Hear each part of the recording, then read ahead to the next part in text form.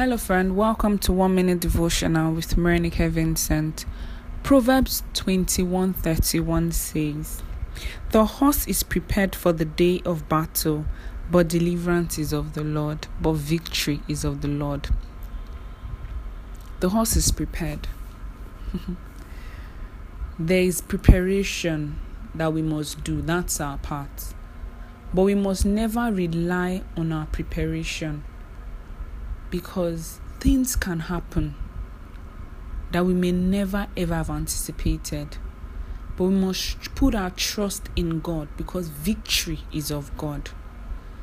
So yes, you might have maybe an appointment, an interview, a school test, whatever it may be. Prepare. Do your homework. Prepare and prepare well.